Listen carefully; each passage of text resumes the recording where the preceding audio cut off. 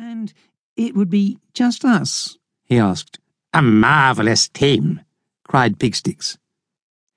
Harold thought long and hard, and he eventually agreed with himself that Pigsticks was very persuasive. "3 cakes and I'm in," said Harold, "and make sure one of them's a Battenberg." "It's a deal," said Pigsticks. He was certain that there couldn't be a more wonderful assistant than Harold. The Long Trek.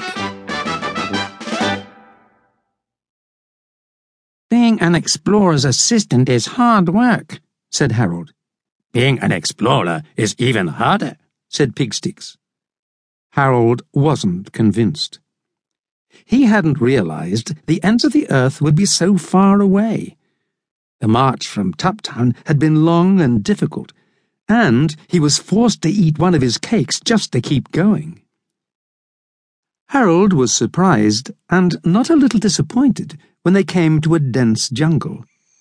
"Are jungles dangerous?" asked Harold. "Not for adventurers like us," said Pigsticks.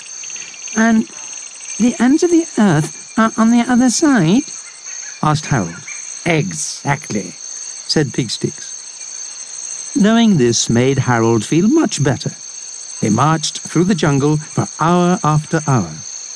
"This is wonderful," said Pigsticks. "I can hardly breathe for all the fun I'm having."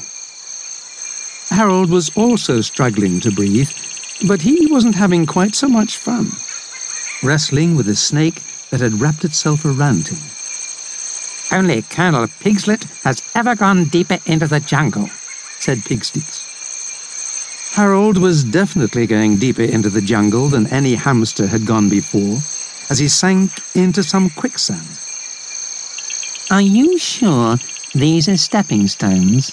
asked Harold, as he watched Pigsticks cross a river on what looked like the backs of crocodiles.